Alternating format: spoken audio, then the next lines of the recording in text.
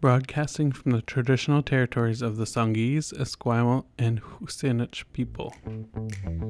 Welcome to this documentary, featuring an interview about anti-races and some key reflections for our UVic life.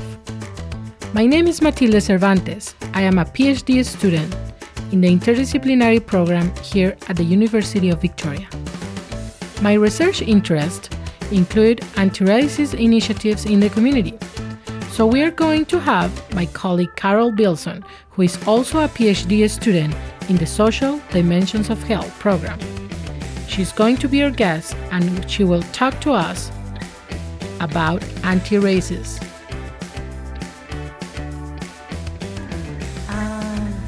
So here we are with Carol Bilson. And I would like to ask her if she could tell us a little bit of who you are, Carol, and what's your background. And thank you so much for accepting this interview and participating in this conversation. Yeah, hi, Mati. Really happy to be here with you folks today. First, I guess I introduce myself. I am a Latinx mixed race woman. My background is Mapuche, Spanish, and German. I am from the Andean region of Chile and traditionally called Waimapu. My family was exiled to Argentina and then immigrated to Canada after the military coup in Chile. So I've been in Canada for several decades now, and I grew up here. I grew up on Blackfoot territory, which is in southern Alberta, and I came to Lekwungen, Songhees, Esquimalt, and Wasanic territories in 2009 to do my master's in Indigenous governance, and now I am doing my doctorate and PhD in the program of Social Dimensions of Health, doing specific research around transformative justice and accountability processes in gender-based violence with men and masculine identified folks. So that's a little bit about who I am and what my role here on campus is. I'm a student. Thank you so much, Carol. So this project and this conversation is around anti-racism. So I'm just wondering, how could we create an anti-racist and healthy campus? What do you think about that? How we could do it? Mm-hmm. Like, I know it's the question could be very easy to say, but hard to do it, right? Mm-hmm. But I know you have some experience in working on universities, and especially with anti-violence initiatives. So, what could we do to create an anti-racist and healthy campus? Absolutely. I think the first thing about recognizing any kind of social harm, specifically racism, is to recognize the systemic nature of it. So we are really dealing with institution here, like a university institution, that has really benefited and held up racial indifference and racism through the nature of its creation, through the existence of colonization and through the continued and ongoing nature of capitalism and even neoliberalism. These institutions have really benefited from the normalcy and I guess the dominance of white supremacy. And so the first thing I think when we address this racism, or we want to create an anti-racist space, is to recognize how deeply embedded it is, how powerfully systemic it is. And so we're changing a system, which is not something that is easily changeable. But if we are to create things that are beyond symbolic gestures, we really have to start with the systems. And so in an institution, I think the system lies deeply within the power structure. And so that is from the administration to the faculty to the deans to the HR department, to the human rights departments, to all the systems that basically ensure that this university runs. And I think thinking about ways to really create an awareness around what racism could look like, where these things aren't necessarily centered as the primary reason why we're functioning around them. And so if we are to create, like, I think about just like the amount of professors that are hired from Black and Indigenous and people of color communities.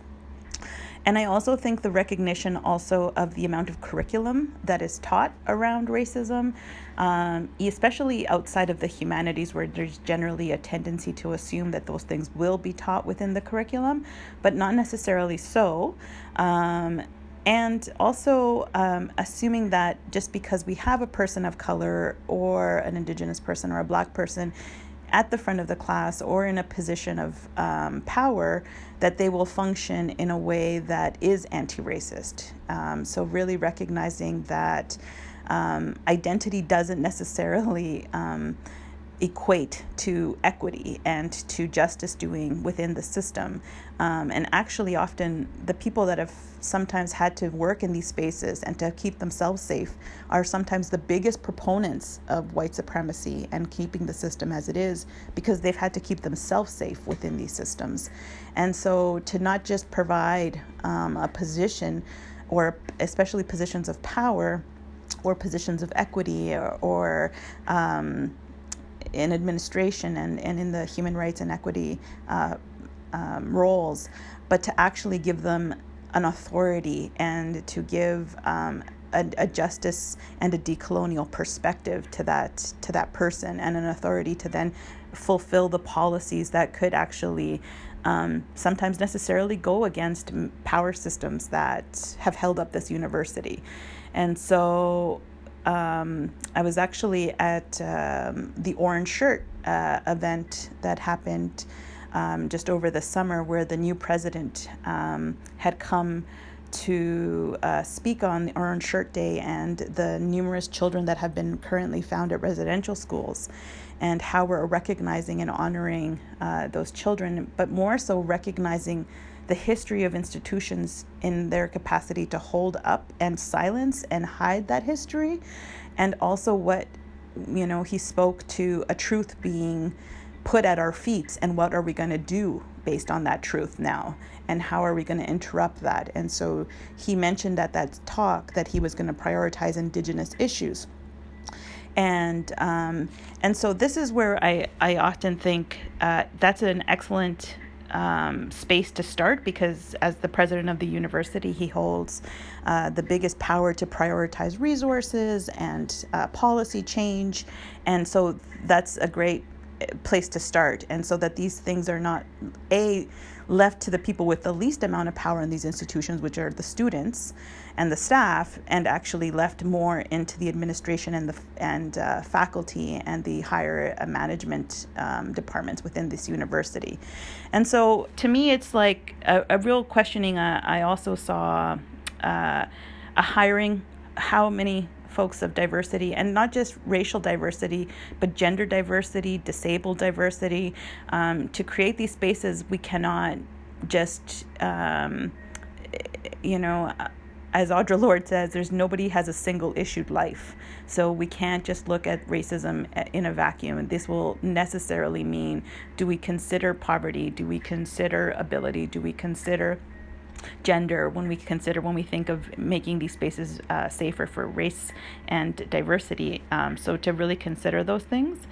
But so it's in the hiring of these professors, and not just in a tokenizing way, but in an actual, in a place of authority, and in a place where the change is received also by the faculties that they're in, and so that they don't come up to deans that will silence their work or ask them to pull back when they have public pushback, but to actually have safe spaces in these universities and the power behind them to create these change and promote this diversity and anti-racist and equitable spaces within the campus, and then to be able to push back to sometimes the community, sometimes the media, who will require a status quo or an expectation that white supremacy be held up, or that the dominant heteronormative cis patriarchy will be maintained, within these institutional spaces. And so to really give people voice and power. I also think that when students experience racism within our walls and within our institutional spaces, do we have accountability processes that are really effective in order to create safety? Do we have the people that are attending to their investigations? Are they from a lived experience, or are they, once again, from the dominant group? Doing their best with good intentions, because often that is what we primarily see when we see investigations, or we see the people that hold the conduct office or the equity and human rights. We still find the dominant group is still overly represented, and their efforts are always from a place of theoretical knowing of what racism is, or an academic knowing of what racism is, or what violence and oppression is. And so literally they lean deeply on their policies, but never from a lived experience of what racism really is and what that emotional toll is, and working from a place of a very real and lived experience place to create that change. So often students will experience a bigger harm trying to access accountability when they have to navigate that their investigator, or that the person that is holding the power in their investigation or in their accountability processes is only coming from a place of good intentions, theory, and academia. So I also think that when violence and racism does happen, do we have the accountability processes to really ensure that we can create change and create safety for that student? Great. Yeah. Definitely the safe spaces are so important, and all the things you just mentioned it. And I was wondering about white fragility, because 2 years ago we had Robin DiAngelo at the University of Victoria. She was presenting her book, and I want to know, what are your thoughts around these different concepts, right, that we heard about: white supremacy, and you just mentioned it, white fragility, white guilt.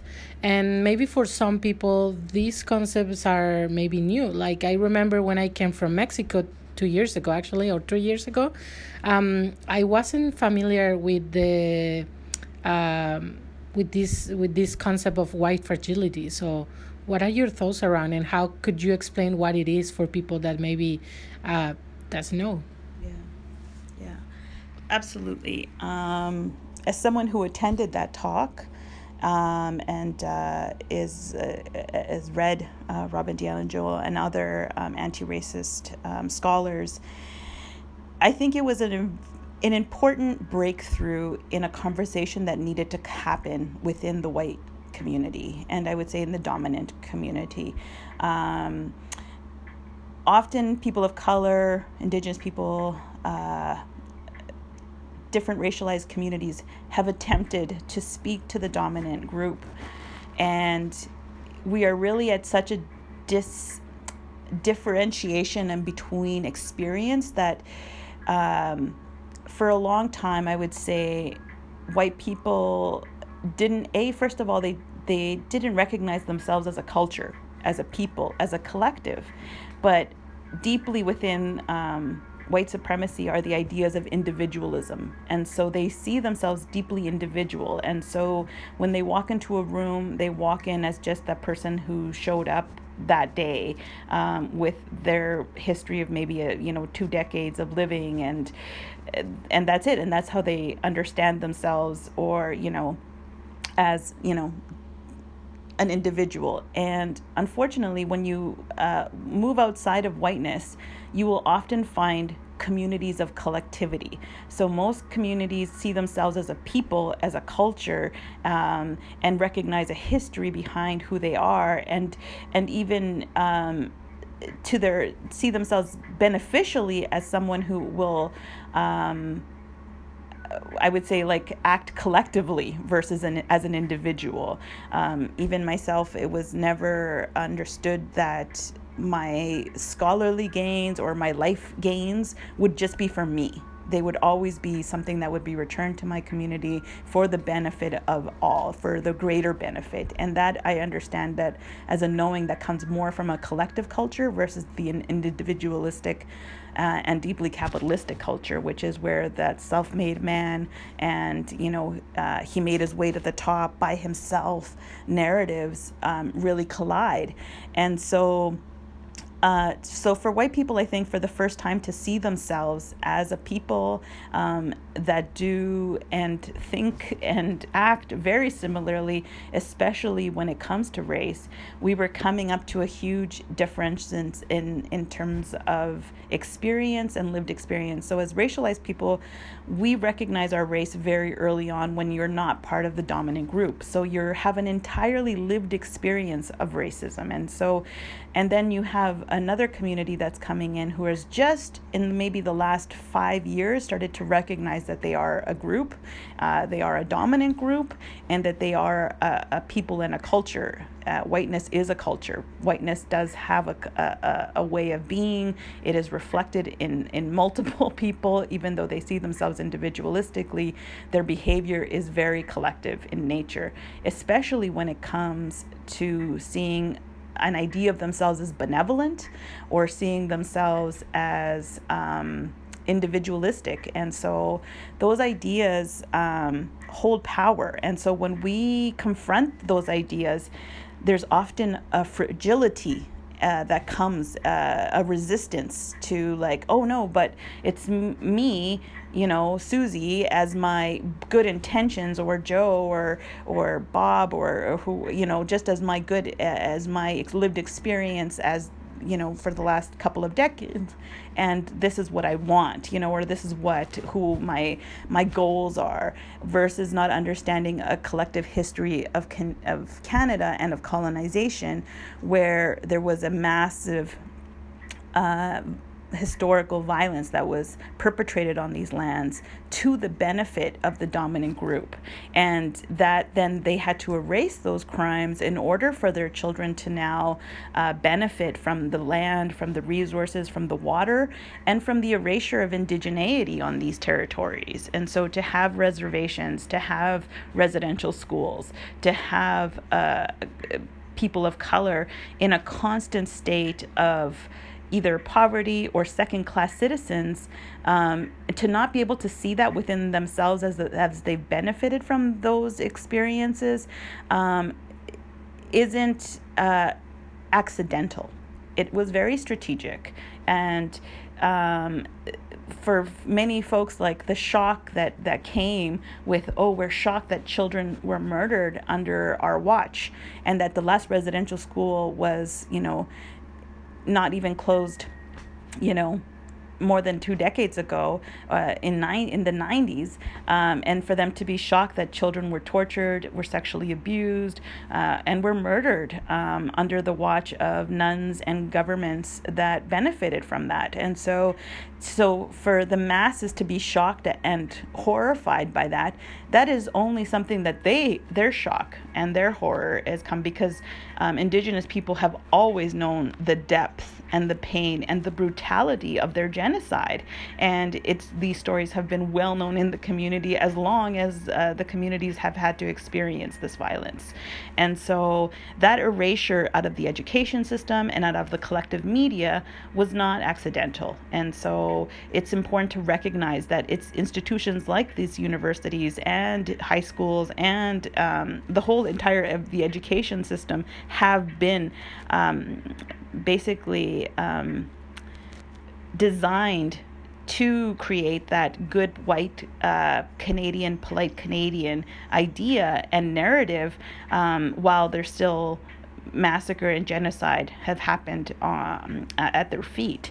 And so when we're confronted with these two realities, it's absolutely, you're going to see the fragility comes from not knowing. The fragility comes from not recognizing themselves as a people and a culture who have benefited from genocide. and then having to then say, my narratives of my good, benevolent Canadian is being dismantled in front of me, and I don't have any recourse or any other way to identify myself. And how do I belong now? And where do I find belonging when I've been now told that these aren't my lands? And, the idea of Canadian even has to be really reconsidered. And so these ideas really cause that resistance, the defensiveness, the false narratives of goodness, and so that's always going to cause a huge amount of resistance. And now, where the fragility becomes a further source of violence is when it is all consuming, and then it further silences those narratives of truth. And so when people become so discomforted with the reality that they force people of color to basically be quiet, it becomes which is what Robin DiAngelo says, it becomes another point of racial bullying, where white people become so discomforted and they become so unsettled that they will cry, take up a lot of space with guilt and grief, which is absolutely normal once you realize what the truth is. But those are not the places for people of color to then come in and have to support and comfort white folks about their own history and their own realities, but really should be a place of other white people gathering together to really recognize, this has been, colonization was like the collective blinding of all of us, and for all of us to come to a place of truth. But that is not the burden of Indigenous people, Black people, gender diverse people to then carry for us and to then comfort us through that. And so there will be a lot of, as we say, white tears, and that is absolutely to be expected. What is not to be expected is that racialized people then be the Kleenex, be the counselors for that white fragility, and to really be able to look for their own resources and support themselves through peer groups, through counseling, through somatic work, to really bring themselves into an awareness of what the reality of Canada, the history of Canada, and of the Americas, because colonization did not just happen in Canada, but it happened in the United States, and it happened all in Central America and in South America.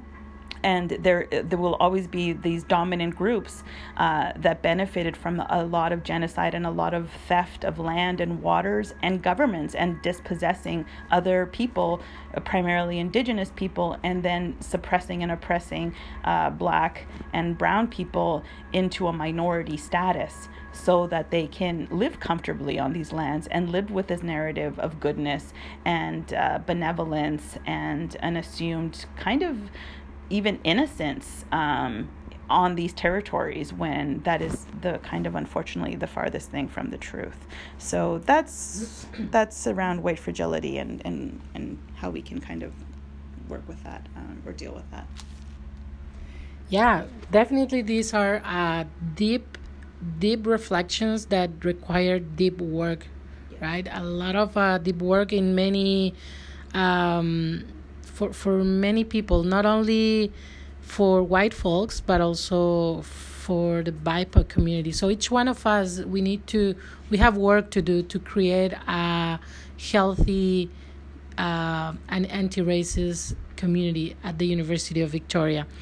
And then, because the University of Victoria, what makes this community, we have many roles, like people who are faculty members, administrative, professors, students. Everyone is important to be part of this community, to make this community healthy, but also the work that each one of us is doing, it's so meaningful, it's important, and it's a deep work that we need to do depending on our history, right? So now this makes me think about that international students, because UVic has a good amount of international students, and now that we are going back to classes in person in campus, I'm thinking about how or what the international students they need to know to promote these steps towards social justice approach or work, also towards an equity, inclusion, and diversity perspectives and work, of course, to do it better and beyond the rhetoric. What international students do you think we need to know? And then, especially because you were talking also about this Canadian history that maybe we are not aware until we arrive to Canada, like not before, like from the outside as a foreigner, we are not aware of many of these things until we arrive here and start learning. And then, so then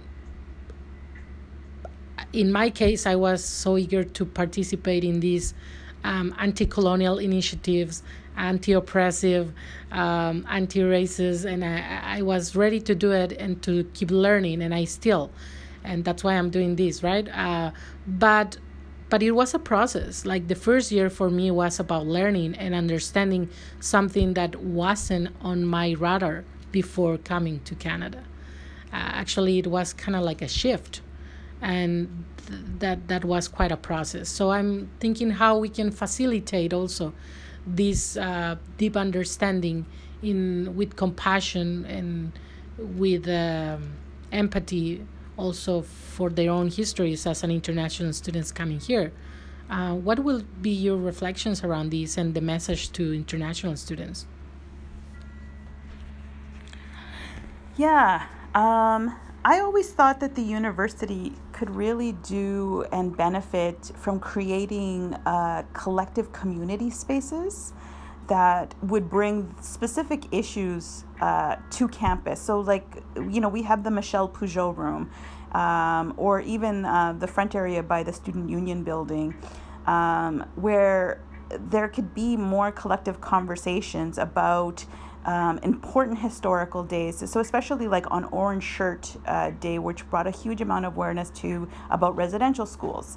But we just had Emancipation Day just go by, where we are talking about the Black community and slavery in Canada and what was the Black history. It would also be really good to speak about other communities who've experienced racism historically through Canada, so that all students from all faculties can be informed. There's going to be a collective learning on this day about this topic. I also think even as, my parents, when they first immigrated, they had to take a Canadian test to become citizens or whatever. And I thought it was so incredible that in none of that, there was like a lot of education around who John A. Macdonald was and the prime ministers and what the Queen's role was and languages and national languages, but no conversation, absolutely zero content, zero curriculum around Indigenous histories, Indigenous territories, what the basic understanding. And so I think these universities, as educational institutions, we specialize in education. We specialize in teaching people. So why cannot we create, even from like as a collective in the international students who already like yourself, who've been here a couple of years, create pamphlets or presentations for the new students coming in so that they can receive that experience like as new students coming in with the new curriculum. Like, what did I learn about Canada's history?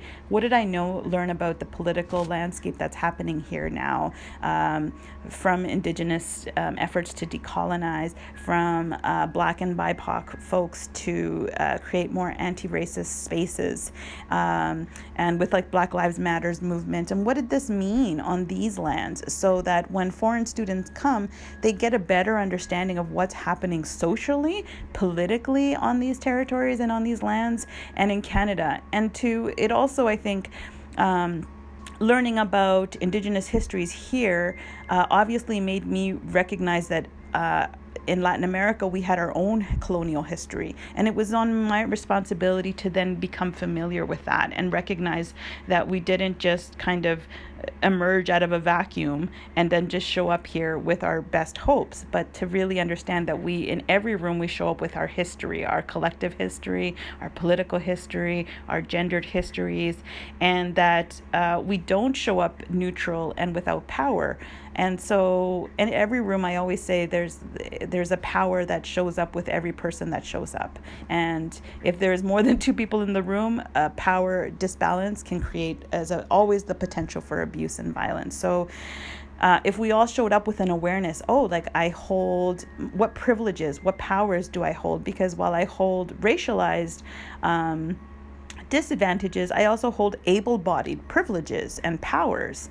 And so to really be able to recognize myself within the wholeness of who I am, with with privileges and discriminations and points of violence that I have experienced, but that also, like, while my ability, I'm not transgender person, so that cis privilege allows me to really advocate for so yes, while we have a rainbow crosswalk, do we have transgender counselors? Do we have transgender supports? And so I can use my privileges and powers, not just, as something that benefits me, but something to use as an advocate. And so how do we recognize ourselves more holistically? And so I think it's a real opportunity to create educational content, programming, spaces, and then also like cultural spaces, safe spaces that we can create just for that community. I think we used to do craft nights with different communities of, sometimes within the queer community, sometimes within racialized communities. And different communities also held their nights of feasting and their nights of religious practice. Like, do we have places for people to pray, especially when they are required to pray 5 times a day? Have we thought about these things? And so we use our power and our privilege, but also our points of experience, oppression, and justice to be advocates and also people that hold space for others. And I think that's really on the university to provide food, provide space, provide comfortable seating for those things to happen. I think sometimes it's just a matter of making space and providing, like I said, just the basics of nice rooms, some nourishment, some refreshments, and then trusting the community, the student community, to really hold that space for themselves. But to make that actually a priority within the university. And so I always think it like there's no better time in our lives where education is such a center point of what we're doing here to then create education for other communities and space and advocate for that. I'm not a Muslim person, but I really care that they have spaces that they can safely pray.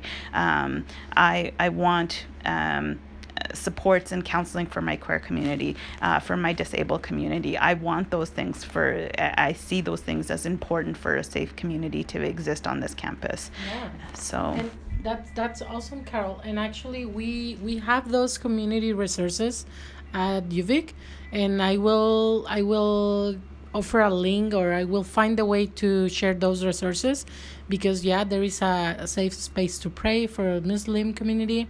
And there are other initiatives around campus, but sometimes the how to reach out those communities, or some people doesn't know about that.